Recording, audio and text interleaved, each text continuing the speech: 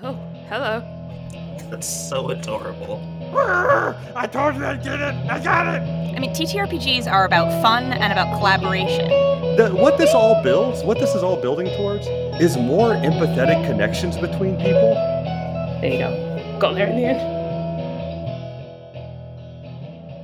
Welcome to Delightful Dungeon Diving, a coffee and tea table podcast dedicated to the wonderful world of tabletop role-playing games. I'm Nick. I use he, him pronouns, and this week I'm going to take y'all on a dungeon dive.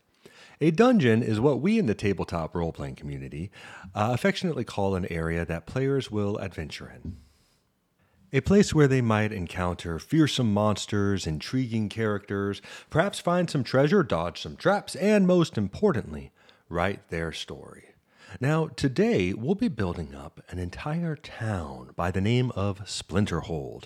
Splinterhold will fit perfectly within any alpine or mountainous region, and in fact was created in conjunction with another dungeon we've done on this podcast, Frostblood Pass, as Splinterhold straddles the Frostblood River. Now, you can feel absolutely free and welcome to use Splinterhold in your own games. I would suggest getting out some blank paper and something to doodle with to follow along as we detail this town. Now, the first half, we're going to take it nice and easy and build up Splinterhold, see all the sights and sounds of this wonderful mountain town. But when we've got everything placed just right, we'll have a walk through the finished region ourselves. And perhaps you'll uncover all the mysteries and secrets that reside and hide in Splinterhold. Splinterhold is a rather large town, an old town, that is bisected by the Frostblood River. The town straddles the river here in a spot where the Frostblood narrows somewhat. Splinterhold sits upon the Maple Road, so named for all of the sap-bearing trees that line the causeway between the mountains. The valleys here are dotted with free towns, towns that may be claimed by other nations on the very edges of their borders, but in truth and reality, these towns are fiercely independent and have loose affiliations with each other, tied together solely by trade. Now, Splinterhold is a town of several districts or boroughs or wards, however you'd like to phrase it. We're going to look at about 6 or 7 distinct neighborhoods of Splinterhold and think about what could possibly go in here for our adventurers. Coming up the Maple Road, you enter the gate market of Splinterhold. Here is where we can place a large town square. Not necessarily a town center, as this will be at the front of Splinterhold. But here we have statues commemorating old heroes or perhaps old frontier legends, the founders of the town. Surrounding the square are the homes of the wealthy.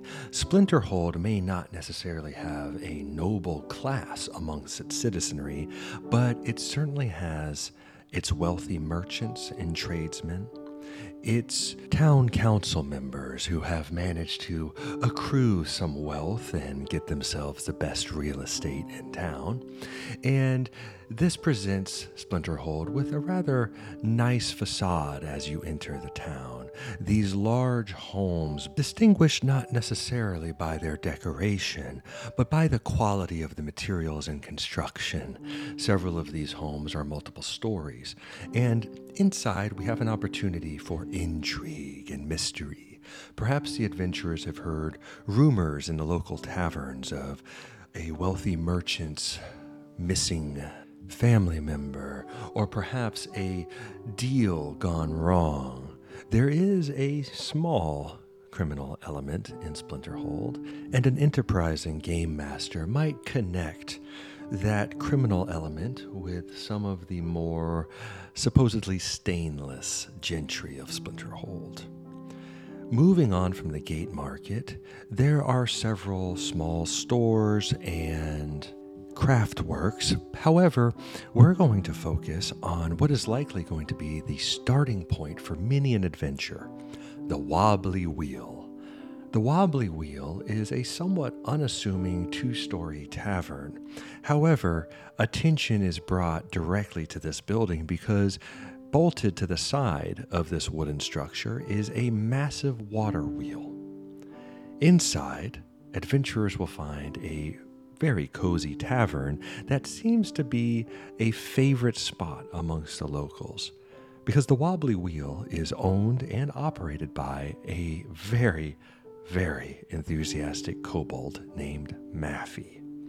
Maffy rolled that wheel down the street from the old watermill himself and bolted it onto the side of this building, which he won the deed to in a bet. Maffy has only ever wanted to serve customers and meet new friends, and the Wobbly Wheel has been the opportunity of a lifetime. It is his pride and joy. In many campaigns I run, Maffy will become a hero of the town when the townsfolk need refuge from attacking giants. The Wobbly Wheel will become one of the only standing taverns left, and Maffy will delightedly house everyone free of charge, for which he will be handsomely rewarded and medaled by either the town council, the mayor, or, in my campaigns, the governor of Splinterhold. Moving on from the Wobbly Wheel, just up the road we find Hold Hall, a massive wooden structure shaped somewhat like an amphitheater. This hall is an old holdover from the early days of Splinterhold. This is where the town council meets. This is where the town guardsmen will be assembled when needed. And this is where the governor of the region will be hosted and hold office. Hold Hall is a daunting structure in an otherwise fairly unassuming town. However, it is often empty, and one could swear they hear echoes of old mysteries and adventures when standing alone in this large, domed building. Moving north from Hold Hall, we come to the first of two bridges in Splinterhold connecting the east and west sides of the town.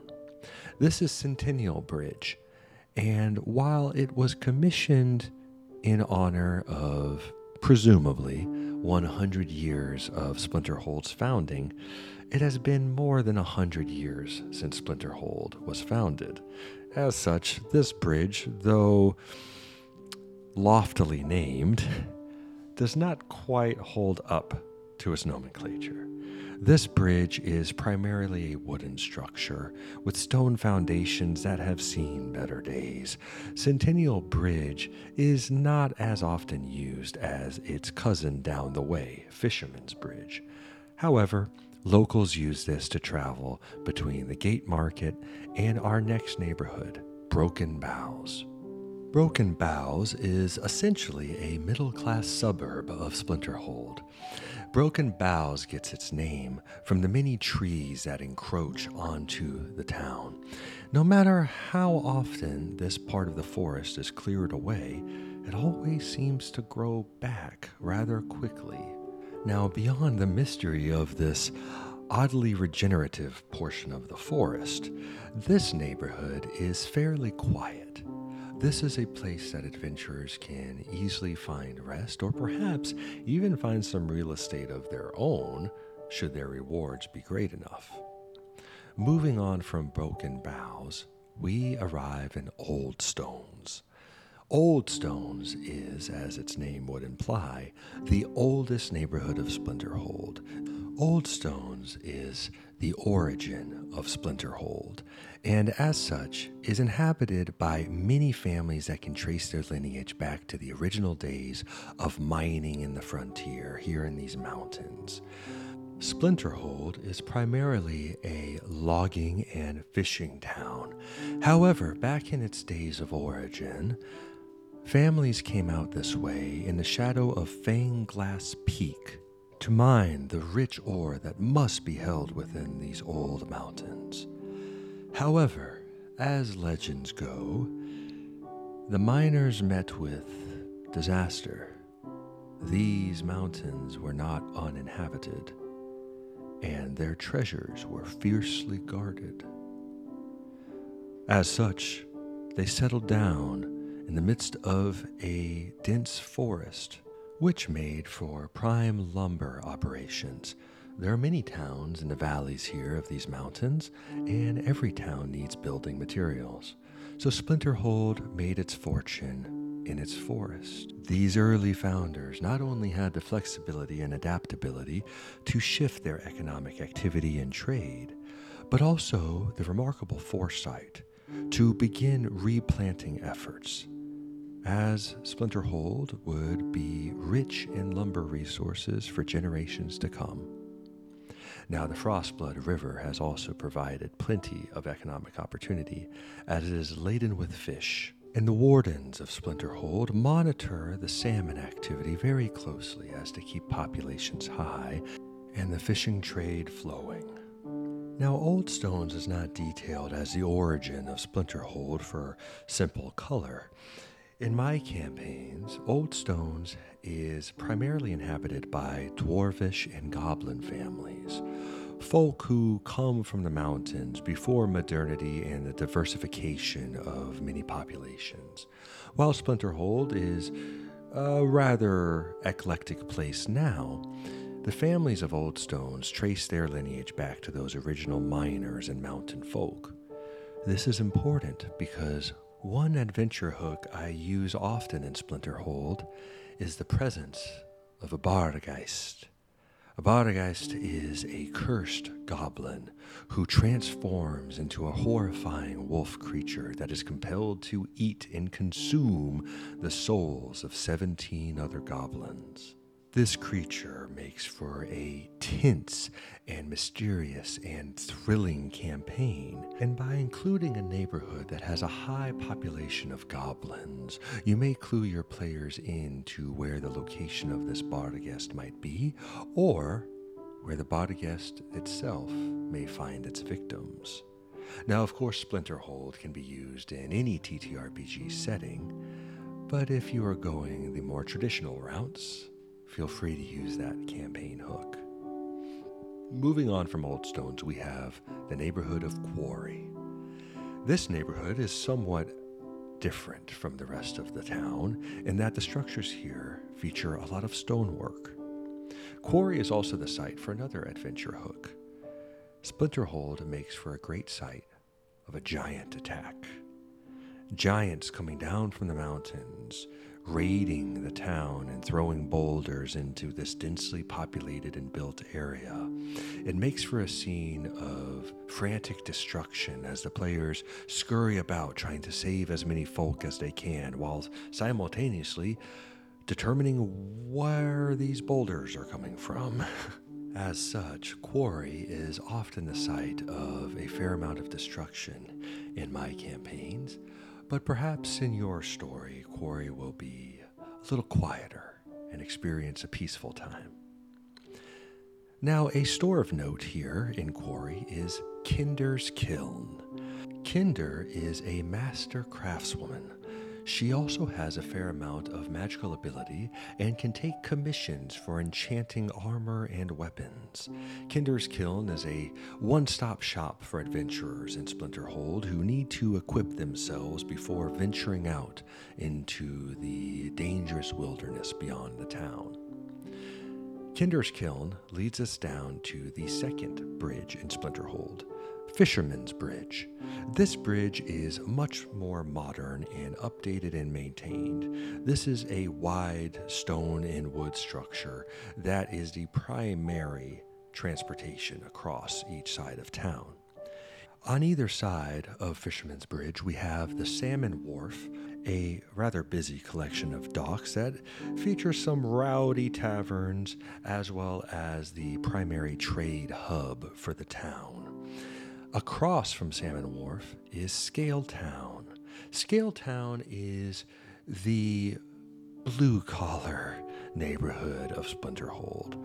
This is where many of the fishermen and loggers live. Scaletown is also home to the Bear's Den, a somewhat disreputable inn and tavern that is often the site of illegal activity.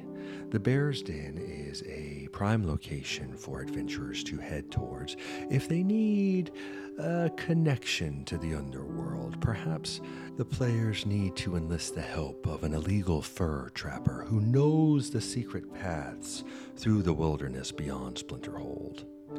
Speaking of, Scaletown is a starting point for the Folly Path, a path that leads into the wilderness beyond Splinterhold. This is a perpendicular path to the Maple Road and only traveled by hunters and trappers.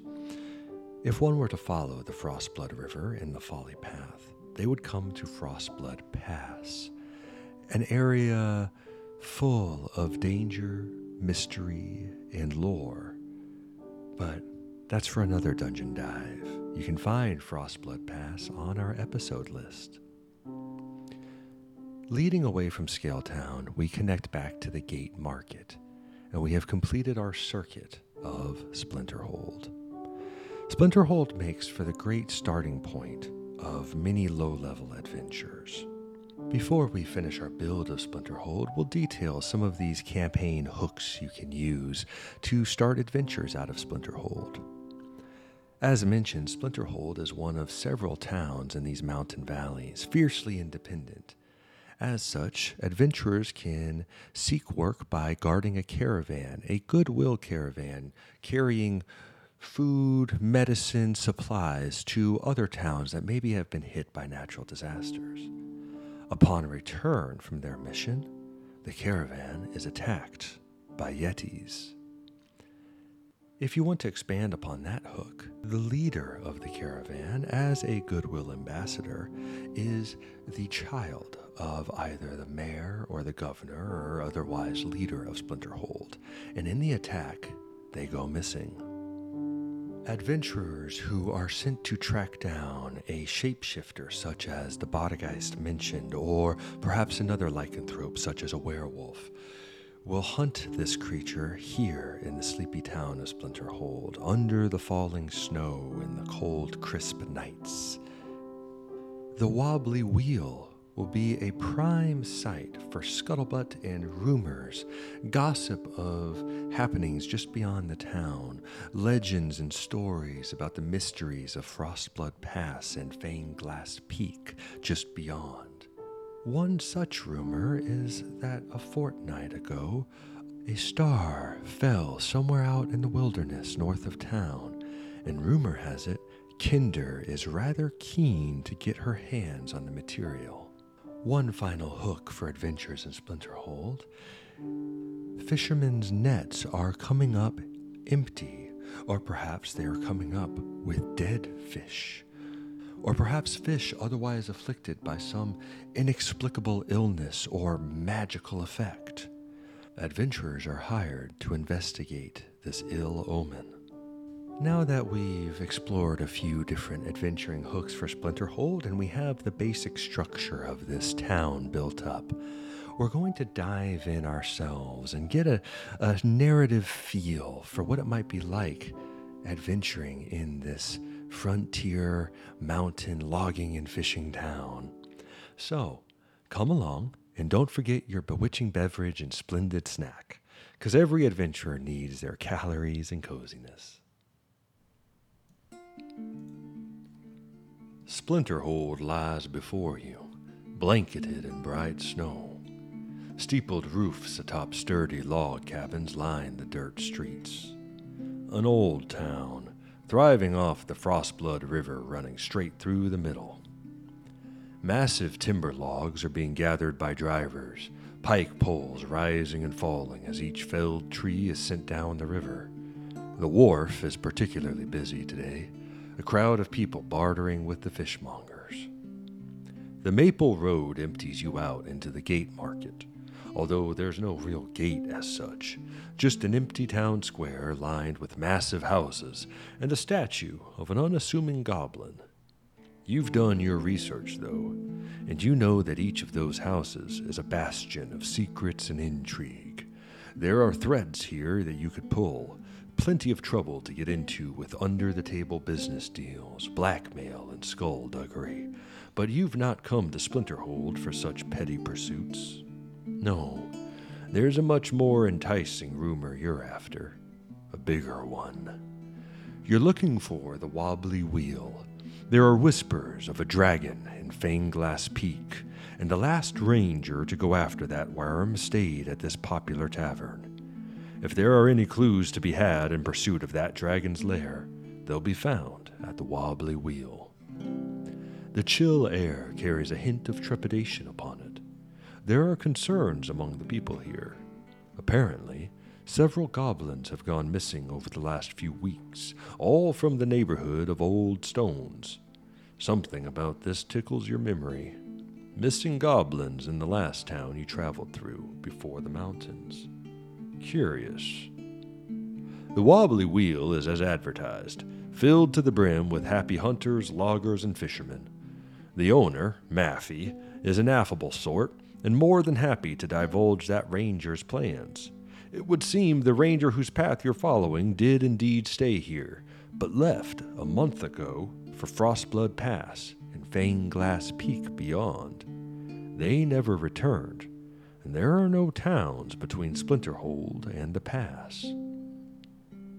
Apparently, the governor's daughter is missing. Something about her caravan being attacked. The town is all aflutter with theories and hopes that the favored child of the town will be returned safe and sound. You almost want to take this mission up.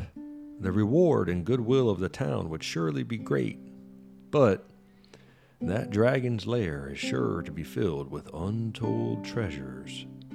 You figure now is as good as ever to get a head start on the trail. If others were to glean what you're up to, hear the same rumors and scuttlebutt, they may seek to go after the dragon's treasure themselves. So, as night falls, you head out. The town is quiet at night, the noise of merrymaking in the taverns muffled by the snow. The clouds are scattered overhead, revealing a sea of stars and silver moonlight between. On the air, the smell of pine and sap, and oddly, the musk of damp fur. And that's when you notice it. A sliver of moonlight barely affords you a glimpse of a ragged pelt climbing upon the eaves of a 2-story house. The creature, wolf-like but oddly proportioned, nudges open a window and sniffs the air. And that is when it turns its head to you. Well, there you have it, folks. The town of Splinterhold, ready and more than welcome to be used in any of your TTRPG settings. Thank you so much for coming along on this Dungeon Dive today, and please join us again for another episode of Delightful Dungeon Diving when we've got the whole crew together. You can find Delightful Dungeon Diving on Instagram, YouTube, TikTok, and Twitter, all under the Delightful Dungeon Diving handle.